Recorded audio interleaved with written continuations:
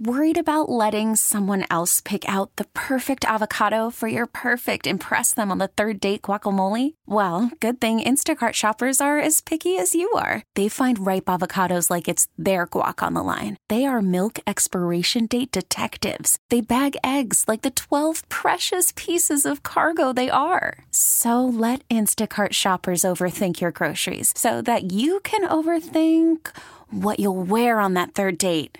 Download the Instacart app to get free delivery on your first 3 orders while supplies last. Minimum $10 per order. Additional terms apply. Welcome back to Cook and Joe as we get ready for a wild football weekend. One way or another here, there's going to be some big-time drama, mass chaos, seedings determined, teams in, teams out, and 2 teams that are intimately connected right now are the Steelers and the Jags. Could be very simple. Steelers win, Jags lose, Steelers in. And the Jags are involved even if the Steelers lose. I still can't believe that if the Steelers lose, there's a plausible path to the playoffs, but there is. If the Steelers lose to the Ravens JV team, here's what they need to happen to still get in. The Texans and Colts not to tie. That seems reasonable. The Jags to lose. And the Broncos to beat the Raiders. That's not like a physics problem there. That seems relatively simple and doable. But one of the big keys this weekend is that the Steelers need the Jags to lose. Of course, conversely, the Jags need to win. And here to talk about that is JP Shadrick from Jaguars.com. JP, I appreciate you taking the time here. Fan Hotline presented by Sullivan Super Service, providing trusted plumbing and HVAC service for over 50 years. Tell us about the state of the Jags and especially Trevor Lawrence heading into this game. Yeah, well, first off, it's good to be with you. And it's been a little bit since the Jaguars were up in Pittsburgh this year, but it seems like a long time ago now. Yeah, it does. It certainly does. The latest with Trevor Lawrence, as of today, he was out there in the open media time. That was probably about 45 minutes ago that I saw him, and he was throwing the football around and throwing it the whole 20 minutes that we were out there. So that's a good step because Wednesday he didn't throw any at all during the open media time, and Thursday a little bit. So it seems like he's trending a little better. Doug Peterson is not going to give up anything, and he said it could even go down to a game-time decision. And there's been a few moments this year where Trevor has been on the injury report and then played in the game without practice that week, and it hasn't necessarily all the time gone that well. So let's see what the balance is today, and I'm sure he'll be questionable in the injury report is my guess, and then they'll figure something out over the weekend and see if he can go. Because if he's cleared and he's good, it's an AC joint sprain in his throwing shoulder. If he can throw the football, he's your guy. Like, you play. They played without him last week, and C.J. Beathard managed it enough. They ran the football and got the win over Carolina. So that's the state of affairs right now at the quarterback position. Still a lot of question marks going into Sunday. How much, JP, does their chance lessen, in your opinion, going from Lawrence to Beathard? Honestly, I think it's pretty close to the same because of the approach they might take this week. Because they found something again in the running game last week. They wanted to get 30 carries for the running back, Travis Etienne and or Tank Bigsby and or Dearness Johnson. They got 29. So they ran the ball and trusted Beathard to not throw it into bad situations and not force it anywhere. And they settled for field goals. And they knew the defense, for the most part, was going to be able to handle Carolina and do that. I don't know if it might be kind of a similar feel this week with Tennessee because of the quarterback situation there. They've already beaten Tennessee once this year. They know what Derrick Henry is and can be, but the offensive line in Tennessee is not fantastic. So I think this is, for the Jaguars, probably a same kind of blueprint. Run the ball, throw it if you have to, and if you have to, don't throw it into tight windows, and then play some defense and get a takeaway or two and call it a day. I think that's the approach. When Jacksonville left here on October 29th, my thought was that's a pretty solid all-around football team. That was a good win, 20-10 here. They were 6-2.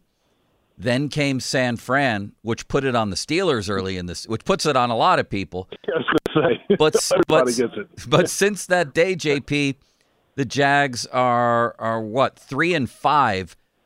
What's been the commonality here? What's been the cause of their decline? Yeah, they had that 4-game losing skid where they lost 3 in a row to the rest of the AFC North. And, you know, there were moments they were close in some of those games. They would give up dumb giveaways, you know, fumbles with nobody hitting you or interceptions into tight windows for no reason. And they just couldn't figure it out. They've had guys injured. I mean, Trevor Lawrence is obviously priority number one.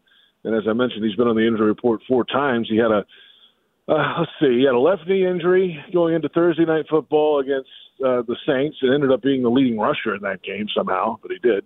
And then he had the high ankle sprain on Monday Night Football against Cincinnati, left that game, and almost, you know, you thought coming out of that game, boy, he's done for the year. Then he comes out and plays the next week. Then he had a concussion protocol game where he actually played the next week against Tampa Bay. Didn't play that well. That's one thing. And the wide receiver's been banged up. So they've had Christian Kirk's been on the shelf for the last month with a core muscle injury that he had surgery on. He's actually in the practice field this week. Zay Jones with a knee and a hamstring injury. And then the offensive line is another story. They've had a rotation at the left side. Cam Robinson's been hurt with a knee injury. He was back last week at left tackle, and the left guard has been a revolving door as well. So they haven't had a lot of push from the interior. So I think on offense, that's the main part of it. They had been good on defense against the run a lot of the early part of this season, and that kind of softened a little bit. They were taking the ball away at a high clip early, and that kind of went away in late November, early December. But they feel like it might be back now. So, all right, this is the time to have it back just in time. How about the nature of this rivalry? I saw where the Jags are 1-8 in their last 9 trips to Tennessee. I imagine a lot of that is a function of where those two franchises were for a lot of that time, because last year the Jags went in there and hammered the Titans, right? Well, it was the first time in a long time, last season, and that was kind of the start of the run for the Jags at the end. They finally kind of slayed the dragon in Nashville and knocked Derrick Henry down and forced the ball out of him and got a fumble and a takeaway and ended up winning the game. And that gave them a lot of momentum and positive energy, I think, early in December to move forward, which was a great thing. But you're right. Before that, I mean, there were so many changes and things around here that they just couldn't figure out how to win up there. And the Titans were really good. They had a really good offensive line and could run and, veteran quarterback play here or there and defense they could play. And I mean, they were kind of running the show in this AFC South for a long time. So it feels like that has changed. There's some change on the horizon in Nashville. It could be Derrick Henry's last game in Tennessee. After 8 seasons there, his contract's up. What's the story with Vrabel moving ahead, the quarterback position? So you got to get them while they're down because everybody got the Jaguars while they were down. So giving is better than getting, let's say that. Lastly, what's your gut feel on this one? The Titans are a little banged up. We know there's not a lot of love lost in this rivalry for sure. Is this going to be a close game, do you think? What happens here? I think if the Jaguars play clean football, if they just run it and don't turn it over, they should win a game. And they with that formula, and they can compete with anybody in the league, Baltimore included, San Francisco. They just didn't in those games. So, and credit to those teams, they forced a lot of those issues. However, there have been moments where the Jaguars just hurt themselves with pre-snap penalties and dumb things. So if those go away, I think they handle this one pretty good. Now, the problem comes if, all of a sudden early Tennessee gets a break or two, a takeaway and a short field touchdown, or Derrick Henry for some reason gets loose and then they have a little momentum. It's like, okay, now they're in the game and what we call the pucker factor begins to settle in for the Jaguars. After losing 4 and now winning last week, they don't want to finish the season like that. So just get it done early. And that's what happened when they played Tennessee early in the season here in Jacksonville. They got up 13-0 at half. It was 27-0 third quarter. It was lights out. There was no way to run Henry. at that point. So that's the formula. Do it early, get them out of the way, and get them thinking about Cancun next week. One other question does spring to mind. Lawrence, even when he's healthy, has struggled, especially with turning the ball over. When we saw him here, I thought he was very good, like very efficient and good. But just looking at the numbers and some of his games, I don't see him every week. It seems like it's been just a slog for him, a struggle. Why is that, and why so many turnovers? Yeah, I think part of that is just he wants to, at moments, and especially in the heat of moments, it feels like he kind of needs to do everything himself. Like he needs to be the superhero and run for that extra 5 yards or scramble away from the pocket and try to figure out something. And instead of maybe throwing it into the stands to hit the popcorn vendor, he throws it into the arms of the defender, right? I mean, that happens sometimes. Or, not protecting the ball. And when he's going to run, because he does use those legs as a weapon in the running game sometimes.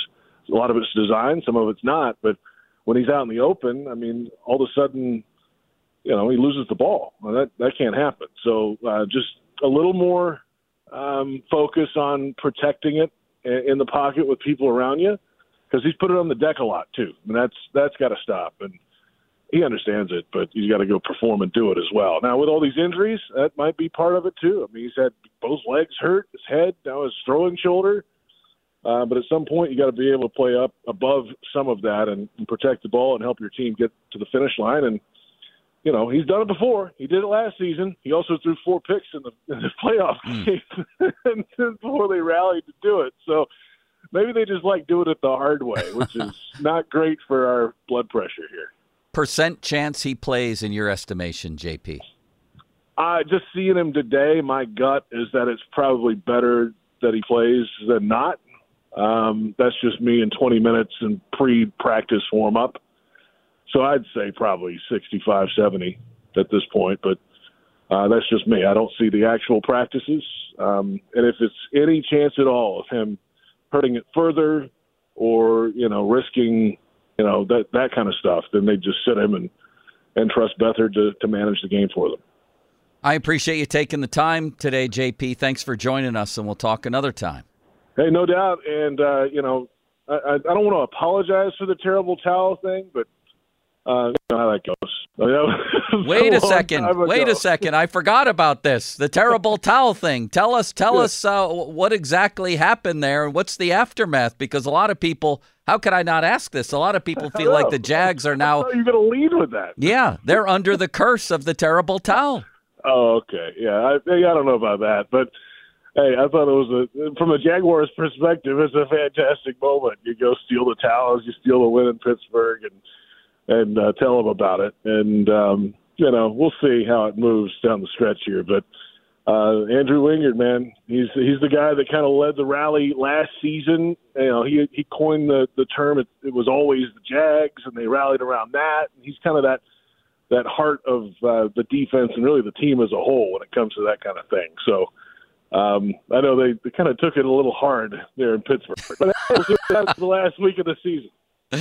I appreciate it, man. Take care. Hey, have a great day. Appreciate it. There he goes. Call from mom. Answer it. Call silenced. Instacart knows nothing gets between you and the game. That's why they make ordering from your couch easy. Stock up today and get all your groceries for the week delivered in as fast as 30 minutes without missing a minute of the game. You have 47 new voicemails. Download the app to get free delivery on your first 3 orders while supplies last. Minimum $10 per order. Additional terms apply. What do you make of that, Sean? Don't call me Seth Meyers. I actually think there might be something to it. The terrible towel. Look at what's happened to people who have desecrated the terrible towel, right? JP wasn't buying it, but yeah, I guess we'll see what happens potentially this weekend. I think the Jags are going to lose, by the way. Do you? I think the Titans win this game. You think they're going to get steamrolled, right? Yeah, I do. I think the Titans put it together for 1 week. And it's not like the Titans are totally hopeless. And I realize they have some injuries. But it's not easy to go into Miami and win a game, and they just did that 2 weeks before Christmas. So it's not like they ain't the Panthers we're talking about here. No, they're a competent team, and I think most people agree Vrabel's a pretty good coach. And even if this is the end for him, I think he's obviously a proud guy. He once said he would sacrifice his Franken beans to win a Super Bowl. Remember that one? Yeah, I guess he's never been in that scenario yet as a coach, though, right? He hasn't that would not had be that a choice. Good scenario to be in. But you're right. He's not a run-for-the-bus guy. They're not a run-for-the-bus team. They hate the Jags. And listen, this guy sounded optimistic, but even an optimistic report or opinion on Lawrence pegs it at 65%. So if he plays, he might be hurt, which would be a very bad thing because it's his throwing shoulder. And I believe one of the fingers on his throwing hand. And if he doesn't play, C.J. Beathard automatically just makes this a complete toss-up at best for them, doesn't it? And we mentioned even when he was 100% healthy, Lawrence wasn't great this year. He had some struggles. So you figure if he's anything less than 100%, how good is that quarterback play really going to be? So I had somebody named Will McBride tweet me a picture of St. Mary's Lyceum or Lyceum. Which one is it? Lyceum? I don't know, in Lawrenceville. What a place. I love these kinds of gyms. Look at this. Look at this photo. This thing is right out of like 1940. It's right out of Hoosiers, for God's sakes. Did you play in any of those gyms around Western Pennsylvania? Regretfully, I did not. Classic, legendary, old school gyms. Did you play hoops? So I did not. I actually hated basketball until I was like 15 years old. And then by that point, it was kind of a lost cause because I wasn't that good. I've played in a couple of YMCA leagues. So that's, unless you count YMCA gyms, no, I haven't. I remember we played Kenmore East in a playoff game, and I still remember a layup I missed. And I was on the make one mistake and you're out of the game plan. Still carry a heavy resentment against my coach for that. It's hard to play like that. It's hard to play sports like that. You can't if you're not playing free. So I went. They had a kid named Gary Bossert was Sweet Home. They had a big kid in the middle who went on and played in college. Anyway, I remember going right down the lane, a shot I could make a million times in my sleep, a little underhand scoop, the Iceman George Gervin scoop, because it was this type of gym where everybody was watching from up top and it was loud and raucous. I could make that shot in my sleep, Sean. Don't call me Seth Meyers. And it went off the back rim. The back rim. And came out. And then that was it for me. One shot out. Hate that. Don't you? That's tough. Maybe if it was an air ball. But, yeah, if you draw iron, you should get second opportunity, I think. At least. But I used to love these classic old school gyms. Have you been to the Palestra? No. I heard that's the cream of the crop when it comes to old school basketball gyms. I guess it's why my favorite arena is Madison Square Garden. You know, I like the old classic venues with some character. Everything that's been built since 2000 and even a little before that, with few exceptions. One of the exceptions being PNC Park, which is a masterpiece. They all look the same. Sean, don't call me Seth Meyers. Sort of, don't they? Yeah, although I think they really all looked the same back in like the 70s, right? Wasn't that where they... That was the concrete cookie cutter stadium. Yeah, it was what, Philadelphia, Pittsburgh, and Cincinnati were all like identical. There was a place called Maryvale High School in Buffalo where the wall, the padded wall, was 6 inches from the baseline. So you want to go dive in for a loose ball, you're taking your life in your hands. You know what I mean? It's kind of like, is it Minnesota Golden Gophers have that elevated court where... You could like drop off just drop off the face of the earth. Right. Doesn't seem like it's worth going after a loose ball in that scenario. There's a ton of these old gyms around Pittsburgh, a ton of them, especially playing in the diocese, Catholic diocese. You would find many, many of them. St. Elizabeth's was another one where everybody's watching from up top. I love basketball. I love gyms. I love loud gyms, and I love winning. Don't you? Sure do. I do some games. I mentioned I'm doing Greensburg Central Catholic boys tonight. Their home games, it is, you can barely hear yourself, and then they got someone banging a drum. Not allowed to do it while the game is going on, but you can do it between quarters, pregame, all that. Yeah. It is deafening where I can't even hear the guy I'm broadcasting with at times.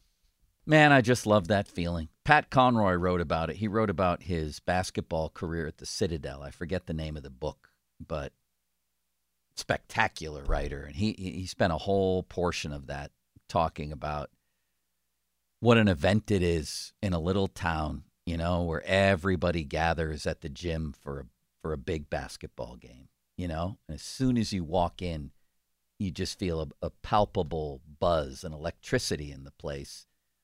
And man, then you just watch it unfold. It's great stuff. I love basketball.